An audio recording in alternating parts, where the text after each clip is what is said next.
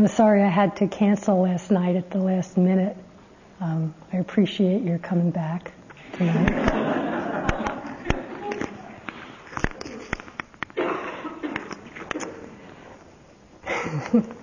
I always think everyone's in here and there's always one more.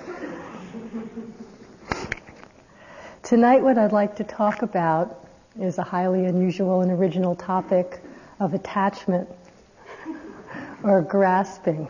I'll say what that is.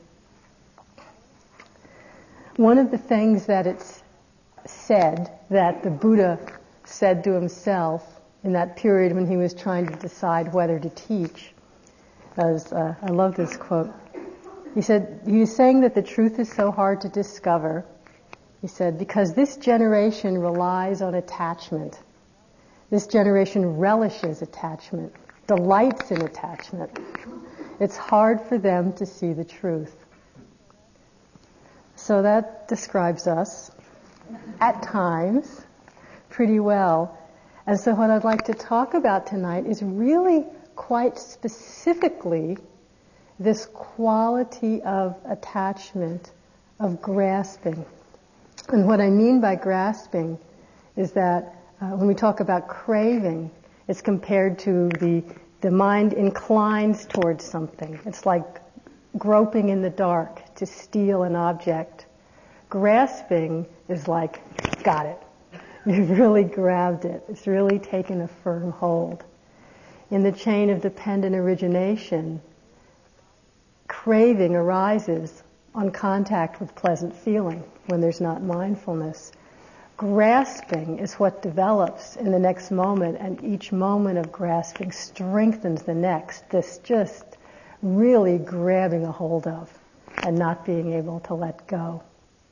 So that cheery topic is what I would like to discuss tonight. And really, in some ways, on quite a fine level, on a microscopic level.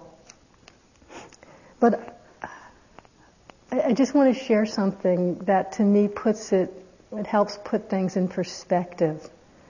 A lot of times here, after some period of sitting, some weeks, as you've all been here now, and it's really wonderful because we are working and seeing things on a very minute, very microscopic level.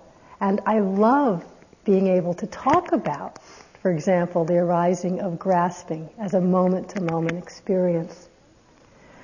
But sometimes, often actually, people say after a period of practice, it feels like it's so inward, that it's so self-involved, that sometimes people say, they start to feel disconnected or wondering if it's relevant, sitting here obsessed about my attachment to, having a certain seat in the cafeteria, for example, when we look at what's really going on in the world. Well, the other night, there was a brief, maybe 20-minute special with some film crews had gone to Somalia. And it was quite affecting for me. They were filming and talking to people that were, really they looked like they were going to die the next minute from starvation. Very real. Just talking to just hundreds of these people, women, children, men. And then they were also filming that the whole famine there is not caused by drought or natural conditions. It's caused by people's greed and delusion. And they could also film gangs of men with machine guns and anti-aircraft guns, and they're going around literally stealing the food and the blankets with guns, just ripping it away from starving women and children, and then selling it on the black market for money. Attacking the care warehouses, with 50 machine guns. It's really amazing what's going on. And in the midst of it, lots of volunteers, many of them Westerners, just trying to help bring in the food, bring in some medical aid. It was very affecting to me. And it had the effect, in my heart anyway, not of thinking, oh, what are we doing here, obsessing about our minute little problems, and this is going on. This is what happens when we don't understand the nature of attachment And it runs wild and blinds us in a huge way. It leads to this kind of thing in the world, all over the world. And it's exaggerated, but the process isn't any different from how attachment or grasping arises in a moment of our experience, how it feeds itself when we're afraid of it or don't understand it.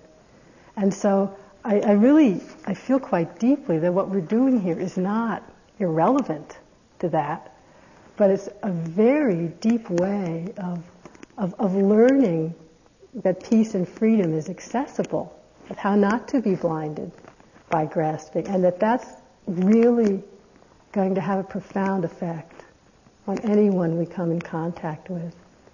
I really feel so strongly the connection that in our willingness, that everyone here has such a commitment to understand this process in themselves, to know what peace is, and that we really are doing it for all beings. You know, it's not irrelevant. We're not isolated. And it was actually, I was thinking about this talk when I was watching that, and it just very strongly felt the connection. So I just want to put in perspective, you know, we're not just playing with mental ideas. What we're doing here is very real.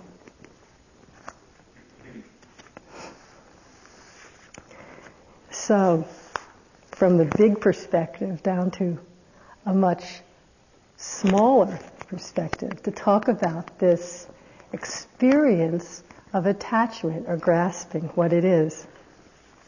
We've said it several times before. In your experience, there's really only 6 things that happen. There's seeing and hearing, smelling, tasting, physical touch, mental experience. That's it. 6 objects just coming over and over and over. It's amazing what a big deal we make about it. Any one of these 6 sense objects that arise, you know, there's contact. There's the eye, there's a sight object, there's eye consciousness, contact, feeling. If the feeling is pleasant, there can be craving. If it's unpleasant, aversion. And the next moment, if there's mindfulness, if there's sati in that moment, then with the sati we understand the nature of the craving, the nature of the object of craving. In a way, we see its impermanence. We know its ephemeral, non-satisfying nature. Wisdom arises in that moment, and the craving dissipates. And that moment might seem like nothing special. Many, many moments like that in our life on this retreat. But when the sati's not there, when the wisdom doesn't arise in that moment of craving, the next moment that's conditioned is one of grasping, that really grabbing hold of the experience. And that's what blinds us, where the mind gets fixated on a particular thing. Just something simple. There's a pleasant smell. We don't really notice the pleasantness. It's grasped at. And the mind can get fixated in some fantasy, for example, of food, and not really even noticing where that fixation began. This is the grasping that blinds us. This is from the Buddha.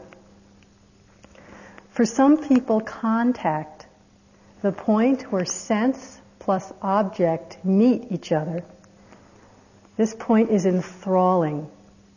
And so they are washed by the tides of being, drifting along an empty, pointless road. Nowhere is there any sign of broken chains. But others come to understand their sense activity. And because they understand it, the stillness fills them with delight. They see just what contact does, and so their craving ends. They realize total calm. Really here he's saying that because of understanding the nature of our experience, the craving ends. That we realize total calm, because of understanding. So that's really why I want to talk about this nature of this experience of attachment or grasping tonight. Just hopefully to help us continue to look at it, to understand it. And through that understanding, we touch peace and calm that's always available quite naturally. We don't have to create anything. And of course, often we're not going to notice this right at the point of contact. Quite often we wake up far, far along in the experience of grasping. So perhaps there was a pleasant feeling of warmth, clinging, craving that feeling, and then gets into clinging, and the next thing you know, you're in a long extended fantasy about a vacation in the tropics, what you're going to do when you leave here, and on and on and on, really lost in it. You can see how it's blinding, but no sense of what's happening here, no appreciation for what's happening in the moment. And when we wake up, it's even worse to wake back up in Massachusetts when you've been hanging out in Bali for the last 10 minutes. So we talked about that when we talk about craving, how blinding it is. I used that quotation before. When a pickpocket sees a saint, the pickpocket only sees the saint's pockets. The blinding quality of grasping.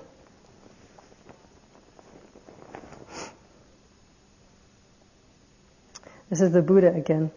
There are many kinds of suffering in the world, and all of them grow from the same source, grasping.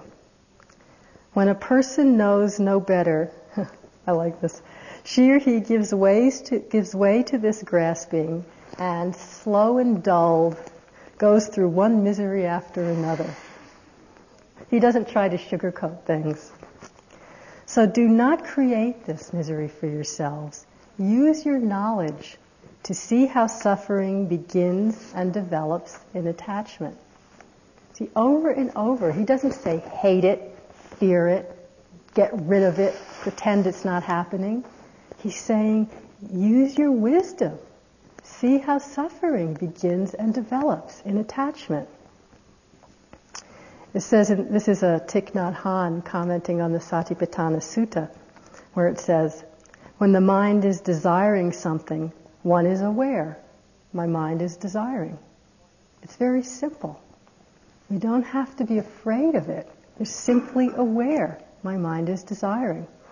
His commentary, I read this the other night in relation to something else. In identifying the mind of desire, in observing the nature of that mind and the nature of the object of desire, we will see the impermanence, the selflessness, and the interdependence of it, and we will no longer be dominated by that mind. The attachment itself is ephemeral, has no inherent nature, arises because of conditions and ceases when those conditions change. With wisdom, with mindfulness, we see this, and we can see through the attachment to the peace that the attachment blinds us to. So on an experiential level, how can we experience the nature of grasping? I love watching this happen in a sitting, unless I'm in a really judgmental frame of mind, because it's so interesting. Where we're sitting or walking or anything, but it's easier to observe in sitting, relatively calmly. Appearances are arising and passing. There's hearing and seeing and thinking and sensation and the breath coming and going. There's that sense of open, spacious awareness. It's peaceful. It's calm. No appearance is a particular problem. And suddenly, out of this flow of changing perception, one perception arises. Oh, the breath should be clearer, a thought. And that particular perception, the mind inclines to it and grasps. It's like almost like a physical contraction in that moment. It can really, I can anyway, feel as if the consciousness, which has been open and spacious as the sky, suddenly becomes as contracted and small and hard as a little pebble around this thought. And it could be anything. It doesn't have to be a thought. I'm just choosing that. The breath should be clearer. Or I wonder what's for lunch. Or I want to hear that sound again. Whatever it happens to be. And in that contraction, the mind is unbalanced. Almost physically, the body could feel unbalanced. Sense of solidification. And that one isolation and grasping and identification, not seeing, leads to a whole flow of constructs and story and endless suffering. In that moment of the consciousness contracting, there's immediate separation. There's immediate sense of me or self and other, the object grasped. Immediately there's a sense of there's a problem, where before there was no problem. A simple example. If you've experienced the VR phenomenon, Vipassana romance, and you're just simply walking outside, minding your own business, lifting, moving, placing, noticing, hearing, smelling, feeling, and suddenly there's a sight. This person walks by, but the experience is simply seeing. And it's pleasant. And that's not noticed, and the craving arises, and there's a strong grasping. What is the experience in that moment? Where things have been quite peaceful, there's such a sense of self and other. A whole construct begins of me and them and what I want and what do they think about me and what do I think about them. I wish all these other people weren't here in the way, and everything has become constricted. It's extremely unpleasant, and it can really feel like a prison. And one moment of grasping not noticed leads into stronger and stronger and stronger grasping to get rid of the grasping, trying to tell ourselves to stop it. It just goes on and on and on. Contrast that with the same kind of walking outside. When the mind is clear, you're simply noticing the sensations, noticing the sounds, clarity, sense of peace, where there's such an exquisite appreciation of whatever, of just the sense of the foot lifting, of a little caterpillar going across the driveway, of the sound of the leaves. And things are so vivid and it's so exquisitely peaceful. What's the difference? It's simply that the mind, the consciousness, is free from attachment or aversion, really two sides of the same thing, in that moment. It's not a peace that's created. It's that the attachment is so blinding that we can't recognize or touch this peace which is always present here and now. It's always what is true and accessible. It's the attachment, it's the grasping that blinds us to this. It's attachment that gets us thinking we have to do something special to know what it is to be peaceful, to be free. When really it's always available. It's the absence of being caught in attachment itself. It's not the situation. So here I'm dredging up an old story that I haven't told for a few years, but it's a good grasping story about the difference between when grasping is present and when it's not. A few years ago, I was in a relationship with a man who was living in England.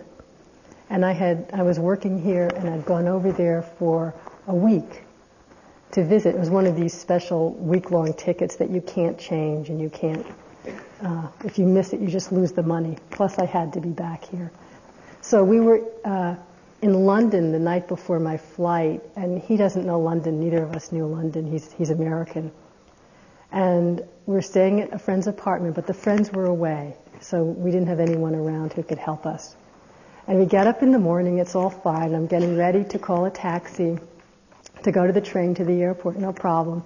And he gets it in his mind that he really wants to drive me to the airport so we can have more time together, right?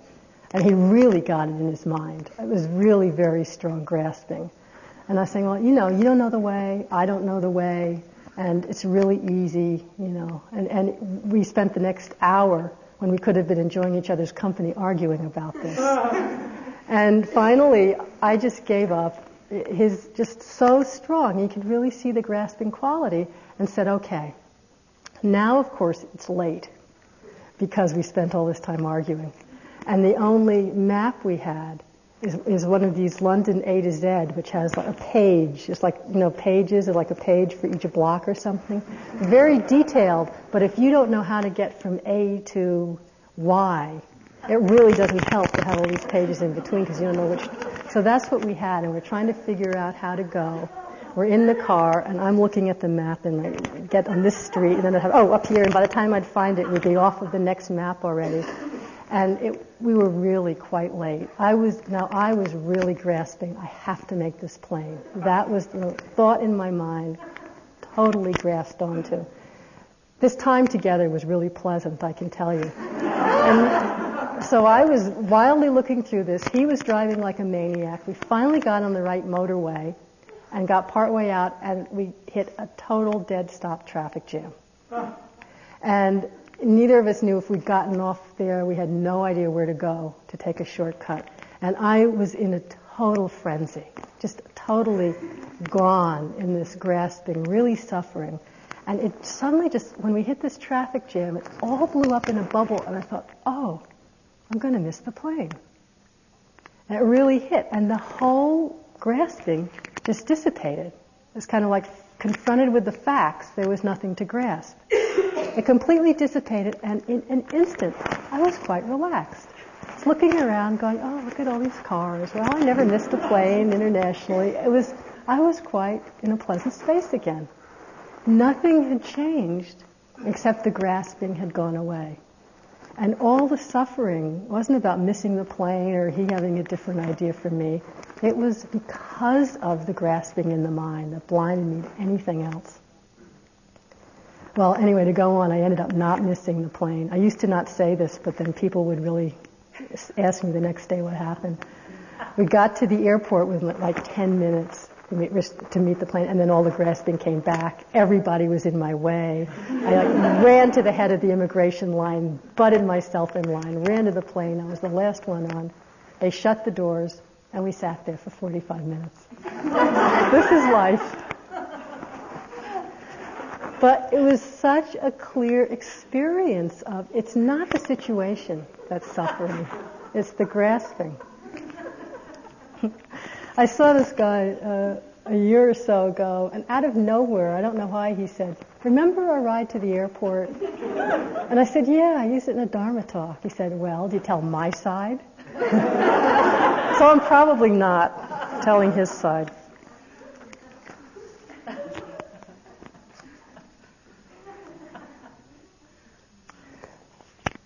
But when we begin to investigate the nature of attachment, of grasping in this way, for one thing, it's fascinating. But for another, we can't help but see how often it arises and how easily the mind is seduced. And so what I want to say about this is the importance of patience and equanimity and non-judging. We're here to explore, to discover, not to judge ourselves for what we're seeing, because it's the nature of our human condition. We're all in this together. There's a few areas that they talk about where I find it helpful to help me identify this process of attachment where we so easily get lost in it. They traditionally list 4. I'm really only going to talk about 2 tonight, I think. But the first kind of realm of grasping they talk about is the obvious one of sense pleasures. I'm into the real Theravada descriptions tonight. This is a definition of sense pleasure grasping by Ledi Sayadaw, who was a Burmese meditation master from the early century, this century early. One definition of it, laying a firm hold on.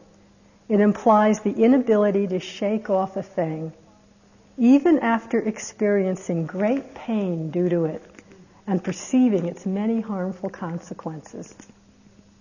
This is really, to me, this is one description of grasping at sense pleasures. I mean, just a little thing, like I sit down and start eating ice cream and keep going till I finish the carton. I know that this is having a painful effect on me in the here and now. And the grasping just keeps feeding on itself if I don't stop to look at it. Sense pleasures. We do this so easily. It's like, the story of Nasruddin where he's sitting there eating a whole basket of hot chilies and tears are just pouring down his face. And someone comes along and says, "What are you doing that for?" He says, "Well, I'm waiting for a sweet one." And we keep doing that. Well, I've done this 100,000 times and it hurt, but maybe this time it's really going to make me happy. I just keep coming back to in my mind, there's pleasant sights, there's pleasant smells, there's pleasant sounds, there's pleasant touch, there's pleasant taste, there's pleasant mental objects, and that's it. So what? Why do we keep needing new ones? But we do. Once I went to U Pandita complaining about something that was going on in my practice, and he just said to me, "So what do you want? Different things to note?" It just really reduced it. I said, "Oh yeah, that's all it is. What difference does it make?"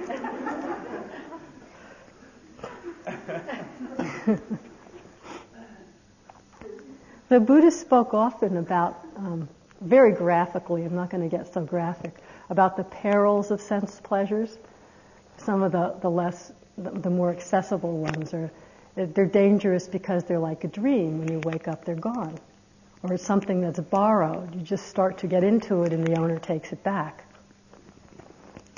He said, but that the danger, the perils, I really want to emphasize, it's not saying that pleasant sense experience is bad or that we have to be afraid of it. And he went through, as you know, very extreme asceticism, and that was not what he was advocating. He's advocating the middle way. But I think it's important for us to really notice what the peril, what the danger is of sense pleasure. And it's not the sense pleasantness itself, but it's simply that the tendency to grasp is so strong. And as I said, the idea that somehow this one is going to do it is so seductive that we so easily get lost. And that's dangerous to us because, as I just said before, in that getting lost, in the grasping, as it strengthens itself, it keeps us looking in the wrong direction for peace. We're looking and waiting for that sweet one instead of seeing that peace is available right now if we'd stop looking so hard.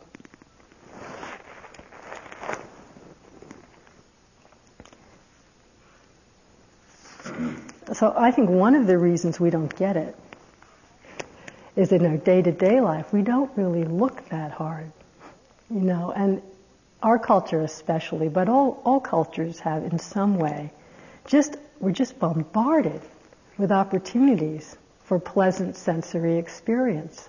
And as soon as one sight doesn't do it, we can go to another one. As soon as one taste doesn't do it, we can go to a pleasant feeling or a pleasant sound. And you can come and sit here and just go on endlessly into pleasant thoughts. So if we don't look, somehow the rapidity of the movement hides the fact that the search itself is the suffering. It hides the dukkha, the same as we say when you move our body. It hides the unsatisfactoriness of the sense the body starts to hurt. On retreat, it's really helpful. I think the simplification is really helpful because the possibility of sense pleasure is so amazingly reduced. This is a kind of a choice of renunciation. And the mind might go crazy at first. The first week is really hard. The mind's just kind of fighting and wanting more sense things and more things to do. And then it settles down. And the renunciation, the simplicity, helps us to look. Because what do we see when the mind settles down? The grasping doesn't get any less. It just changes its object. Where before we were grasping for something really important, like, your husband or your wife or your children or your cats or something really major in life. And now it's down to an orange instead of an apple. But the strength of the grasping is no different. This is what's scary. That it can be for anything. But the other side of the simplicity of retreat is because I find that the object of our attachment can be so greatly reduced, almost to the point of the absurd, but we can't hide from the intensity of the attachment. It really makes us look, because at some point or other we all wake up and go, why have I spent half a day filled with craving and anger because I had to sit in a different seat than usual? And we all do it. And so the retreat is a wonderful opportunity to really notice what's going on. When you're caught in grasping, notice what is it arising from. You can trace it back and see it's coming from one simple sense experience. A sight or a sound or a feeling or a thought. That this simple contact has given rise to this whole series of grasping moments. And that's fascinating to me. And the other thing we can do is to know that when we're really gripped with attachment, we don't have to do anything about it. Our whole life is spent doing something to get out of that feeling. Here we can see, I don't have to avoid this. I can just sit here. I can just stand here. I can just lie here. Whatever's going on when we notice it, and really bring awareness to the process itself. To see how one moment of grasping, when we're not aware of it, really feeds the next, and how much the strength of it grows through one moment conditioning the next. We can sit there and see how if we're just noticing with a calm, attentive awareness, sooner or later, that grasping, that attachment, dissipates by itself.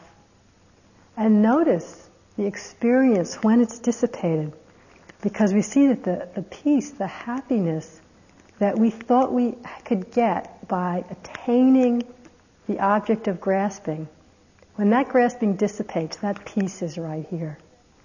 It's what we were looking for all along. When we meet and explore grasping with sati, it allows for the peace that's camouflaged by the grasping to again be acknowledged, recognized, touched. And that's a wonderful experience because it's the wisdom, it's the beginning of the wisdom that helps us know we don't have to spend our lives running around driven by this energy of grasping or craving. Sometimes I think that this peace of non-grasping is more subtle at first than the kind of intense gratification that might come from sense pleasures, any kind of sense pleasures. And it takes the quietness, the calmness of mind that you're all developing here to really appreciate how much more exquisite and subtle it is. But when we touch that, actually sense pleasures lose their pull. It's a kind of a natural renunciation. I remember one retreat where I'd been for weeks going through all this kind of grief about the end of a relation. Oh, actually it was that same guy. Even though I knew I didn't want to be in it anymore. Going through. And then I just got into that place of non-grasping that is so peaceful and lovely and just calm. And at some point the thought of sexuality came up and it was totally unappealing. Just really gross compared to I don't mean that in a judgmental way, but like gross compared to subtle. In comparison to that calmness, that peace of equanimity. We don't give ourselves the chance to recognize that a lot in our daily life. Here, you're all touching moments of that over and over. Please recognize them, acknowledge them when they're happening. And one other thing that I think lends to the seductive quality of grasping at sense pleasures is that when we're not examining craving, as the Buddha said, there's almost a sense of pleasantness. He says craving accompanied by delight. You know, that feeling of just one more fantasy. It's so pleasant. There's a poem I love that to me evokes this feeling by a Japanese woman from about the year 1000 named Shikibu from the ancient court of Japan. Although I try to hold the single thought of Buddha's teaching in my heart, I cannot help but hear the many crickets' voices calling as well. So we don't have to be afraid of the crickets' voices. We just have to recognize them for what they are. And we don't have to cultivate fear or aversion to pleasant sense experience. But we can see the difference between attachment and appreciation. The Buddha says, what is beautiful in the world remains so, but the wise one no longer strives after it. So with the clarity of non-grasping, we really can appreciate what is beautiful in the world. Knowing that it will pass, there's no need to strive after it. Suzuki Roshi says that renunciation does not consist in giving up the things of the world, but in accepting that they go away. When we see contact clearly, nature of sense objects and sense desire, when we are open to exploring the quality of grasping and how it leads to suffering, this sense of natural renunciation arises quite spontaneously.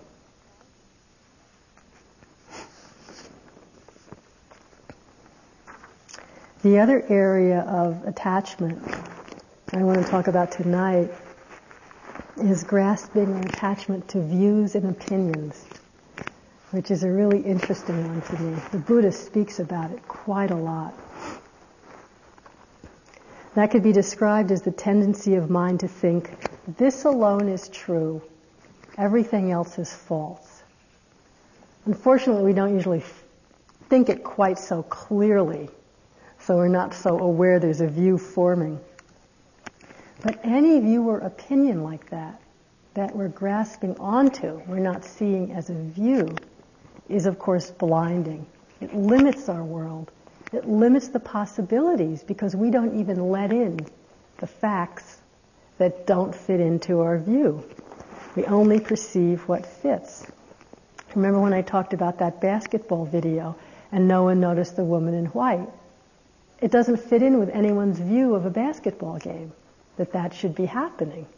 And so we limit the possibilities of what can be perceived, of what we can know about life. And we see this everywhere. Such suffering is created by this attachment to views, by holding these views to be some kind of absolute truth. Right now, you're lucky you're missing it, the presidential debates that have been going on. It's really been something to watch.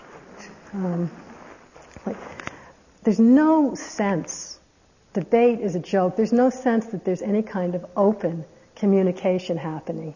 Each person gets up and lays out their views. The other person gets up and lays out their views. There's no sense of meeting, there's no sense of actually hearing, there's such a rigid clash. People go to war about such differences of views, of holding on to such an idea. When one is listening without subscribing to any of the views particularly. What one hears, or what I hear, is they don't sound very different. Like, what are they fighting about? There's much more agreement than there is disagreement, but it turns into this rigid conflict. And we can all see that in ourselves. Well, I shouldn't use such non-provisional language. Most of us can probably see at some time the way that we are rabidly attached to some opinion that we have, such that if it's challenged, we get really angry or frightened.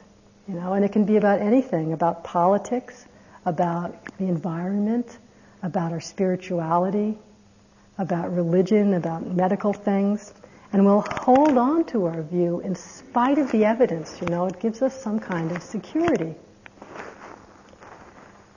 One example, and I'm bringing this one up on purpose, because I don't know if it's controversial, but it just might touch things in people. But I read a book recently going through the history of the discovery of AIDS and the first few years of how it developed in this country. Both, in the gay community and the other parts of the country, and how the medical establishment reacted, how the government reacted, how the newspapers reacted, how the blood banks reacted. And it's so interesting because all of the different groups had their own particular views that they were grasping onto and protecting much more strongly than wanting to listen to the evidence that was coming out. So the government didn't want to spend money on it, didn't want to hear it was a crisis, and basically views about it's only gay people and Haitians, we don't need to worry about it.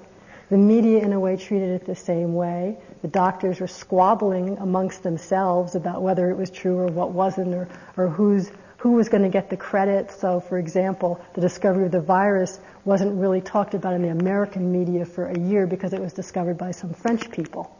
And the Americans wanted the credit, for example. The gay community, a lot of them didn't want to hear about how it was spread through sexual activity because of the view that they were just coming into a sense of sexual freedom and not wanting to be told how to behave because it was moralistic. And just a lot of fighting within the gay community, and just on and on and on.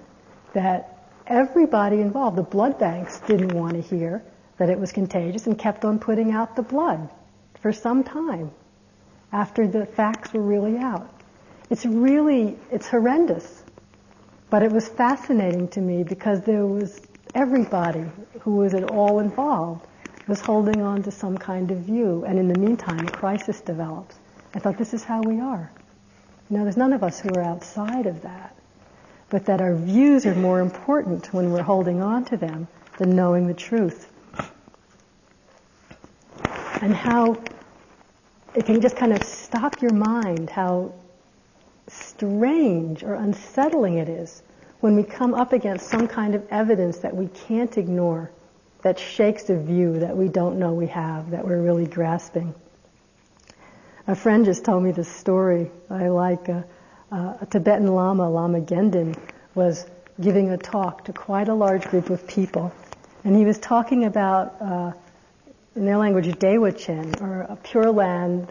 It's a place where one can be reborn, a happy realm, but it's a practice realm. Amitabha Buddha is there, and it's a great place to be reborn and practice and be happy. And he was going on and on and on about it, describing it in detail, all these tiny little details, and finally the people in the back of the room started to snicker, and I was thinking, where is he coming off? Talking about all this, he's really in delusion. And he just stopped and looked at them and said, well, you might not think I know what I'm talking about, but I've been there. And it just stopped. Everyone just kind of stopped. Oh, doesn't fit in with their view of what's possible or what's true. So can we just begin to notice a view as a view? That's all. Notice when grasping or attachment to a view is arising. And then we don't have to be so gripped by it. Then we can continue to be open for discovery, open to see what is true in this moment, what is actually happening, not colored by our views and opinions. One of the things the Buddha says about views a lot is how holding to views brings us into conflict. Conflict with others, conflict with ourselves. Just talking to people this last week, I can see this happening so much. We all do it in practice. We set up a view and immediately grasp it and then start suffering because our practice does not match the view that we're holding on to. Anything that's said in the instructions, anything that's said in a talk, the mind just somehow, this particular line comes up, that grasping takes place. Right, that's what noting's supposed to be like. Right, that's what the breath's supposed to be like. This is what spacious awareness is supposed to be like. And it's not what my practice is like. And immediately there's comparison and suffering. And it's funny in a sad kind of way to see how we create so much suffering for ourselves. Because people will come in and say, I'm having too many emotions. Clearly my practice is no good. And the next person will say, I'm just not having any emotions. I must be suppressing. My practice is no good. And someone will say, I'm just too much on the breath. I don't have spacious awareness. My practice is no good. The next person will say, I'm hardly ever with the breath. I only have spacious awareness. My practice is no good. And we just take whatever form of view and immediately we're in conflict. This comparing mode. Comparing is actually the quality of conceit or mana. I'm better than, less than, or equal to. But if we watch what the comparing's arising out of, in our practice here, it's grasping at a particular view. So it's not to hate the view, but it's to see a view as a view, to explore it. I find it fascinating to do because I'll say, that's the view of what practice is supposed to be like. Just relax. And the next minute, whatever starts happening in my mind goes, now this is how it's supposed to be. And it might be 5 minutes or it might be 5 days before, that's another view. Okay, see through it. It's from Nisargadatta Maharaj. The state of craving for anything blocks all deeper experience. Nothing of value can happen to a mind that knows exactly what it wants.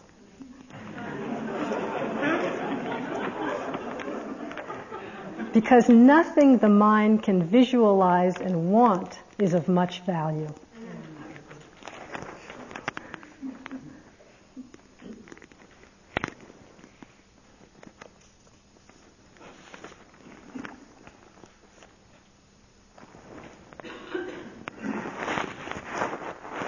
This moment-to-moment mindfulness, just pure being with present experience, is a constant challenge to our unacknowledged views.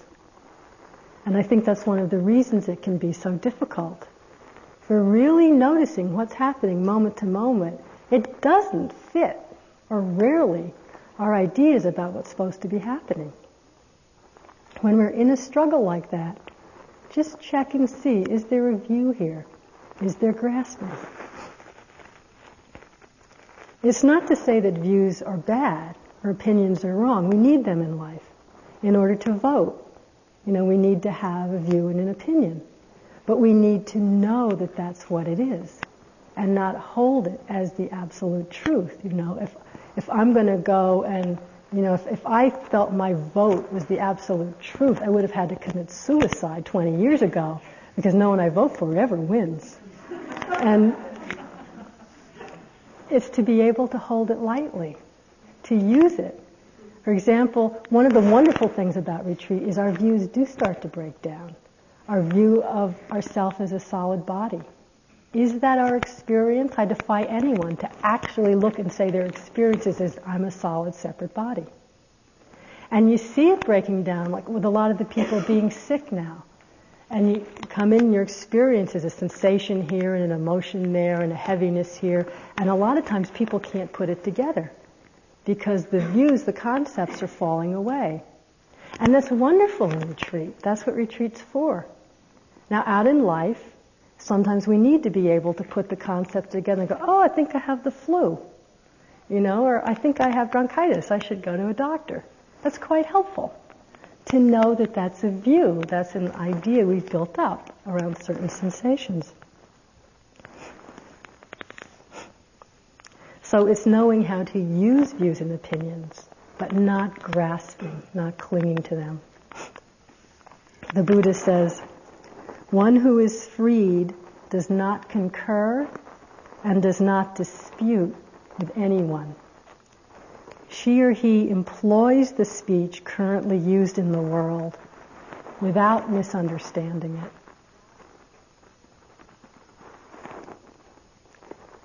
That's not like license that it doesn't matter what we do. It's like we use the speech currently used in the world, but without misunderstanding it to be other than a relative truth. If anything, it's not that nothing matters, it's that everything matters equally. And you've probably heard this before, the quotation from Padmasambhava, the great Tibetan saint, is, although my view is as spacious as the sky, my actions and respect for cause and effect are as fine as grains of flour. Nothing is too small to matter. But when it all matters equally, we're not caught, attached to some view that limits the possibilities, that limits our world. Because any view is limiting.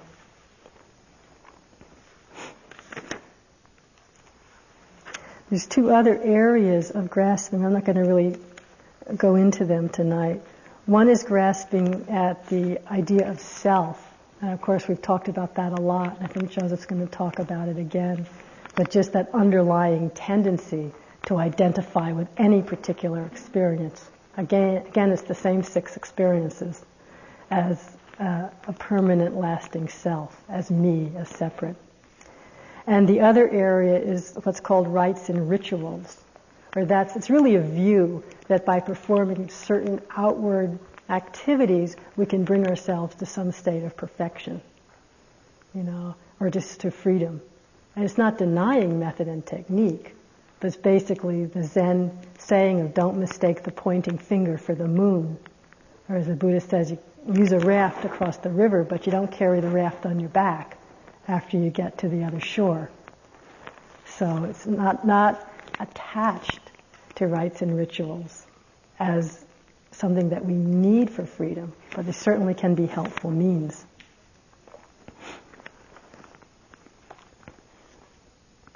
So as I've been saying all this, and really talking about the subtlety of this movement of grasping, and how easily we can get seduced by it, as we notice how often it arises, my intention is not to be discouraging.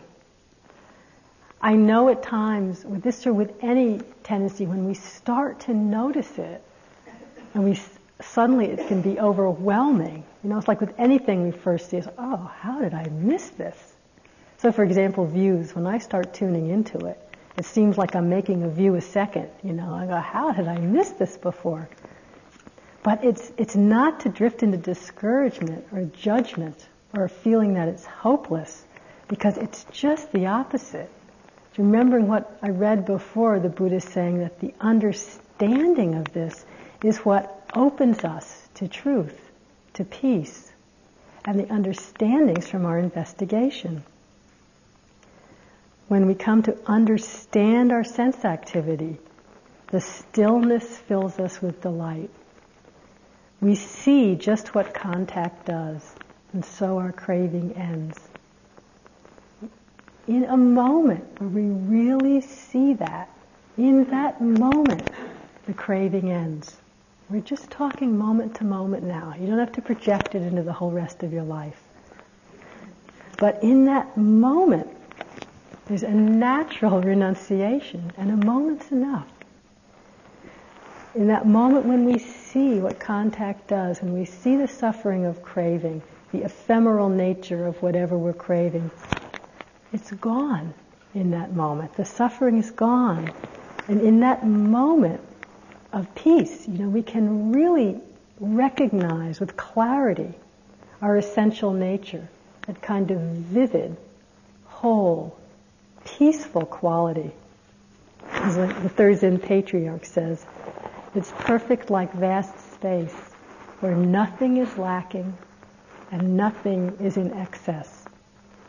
That moment of vivid presentness, nothing is lacking and nothing is in excess. What is there to cling to? It doesn't make any sense. And we don't uproot it in that moment by hating ourselves or by judging it or by pretending we don't see it, but by our deep willingness to turn around and explore the process. In the seeing and the understanding, the grasping withers. It just doesn't have the energy to keep going. And the peace that we're looking for, we find is already here and never was anywhere else. Grasping arises, it grips our heart because of ignorance. When grasping is present, we're not seeing what's true. We're somehow, through ignorance, seeing the sixth sense experiences as something else, as something more. There's a Tibetan saying that attachment puts feathers on the object. We somehow color it all up. And in the grasping, we think it's going to give us some peace, some happiness that it never can do. When we're not blinded by grasping, this peace, this happiness is so vividly recognizable that we wonder how we missed it all these years. And of course, the next moment, that's how it goes. That's why one moment, one moment, one moment.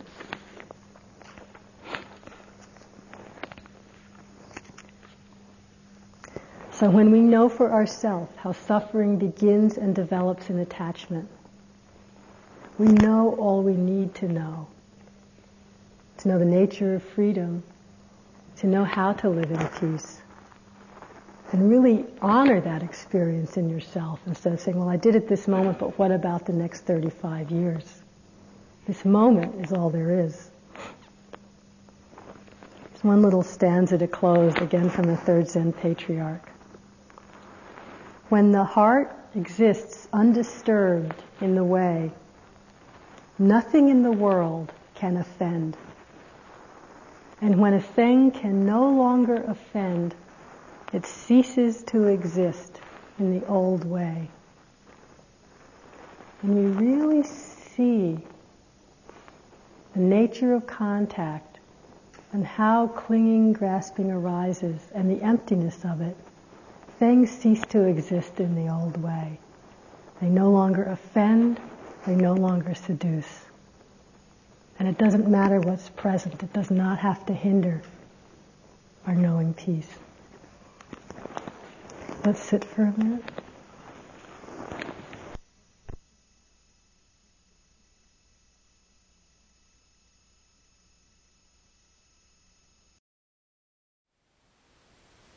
Thank you for listening. To learn how you can support the teachers and Dharma Seed, please visit dharmaseed.org/donate.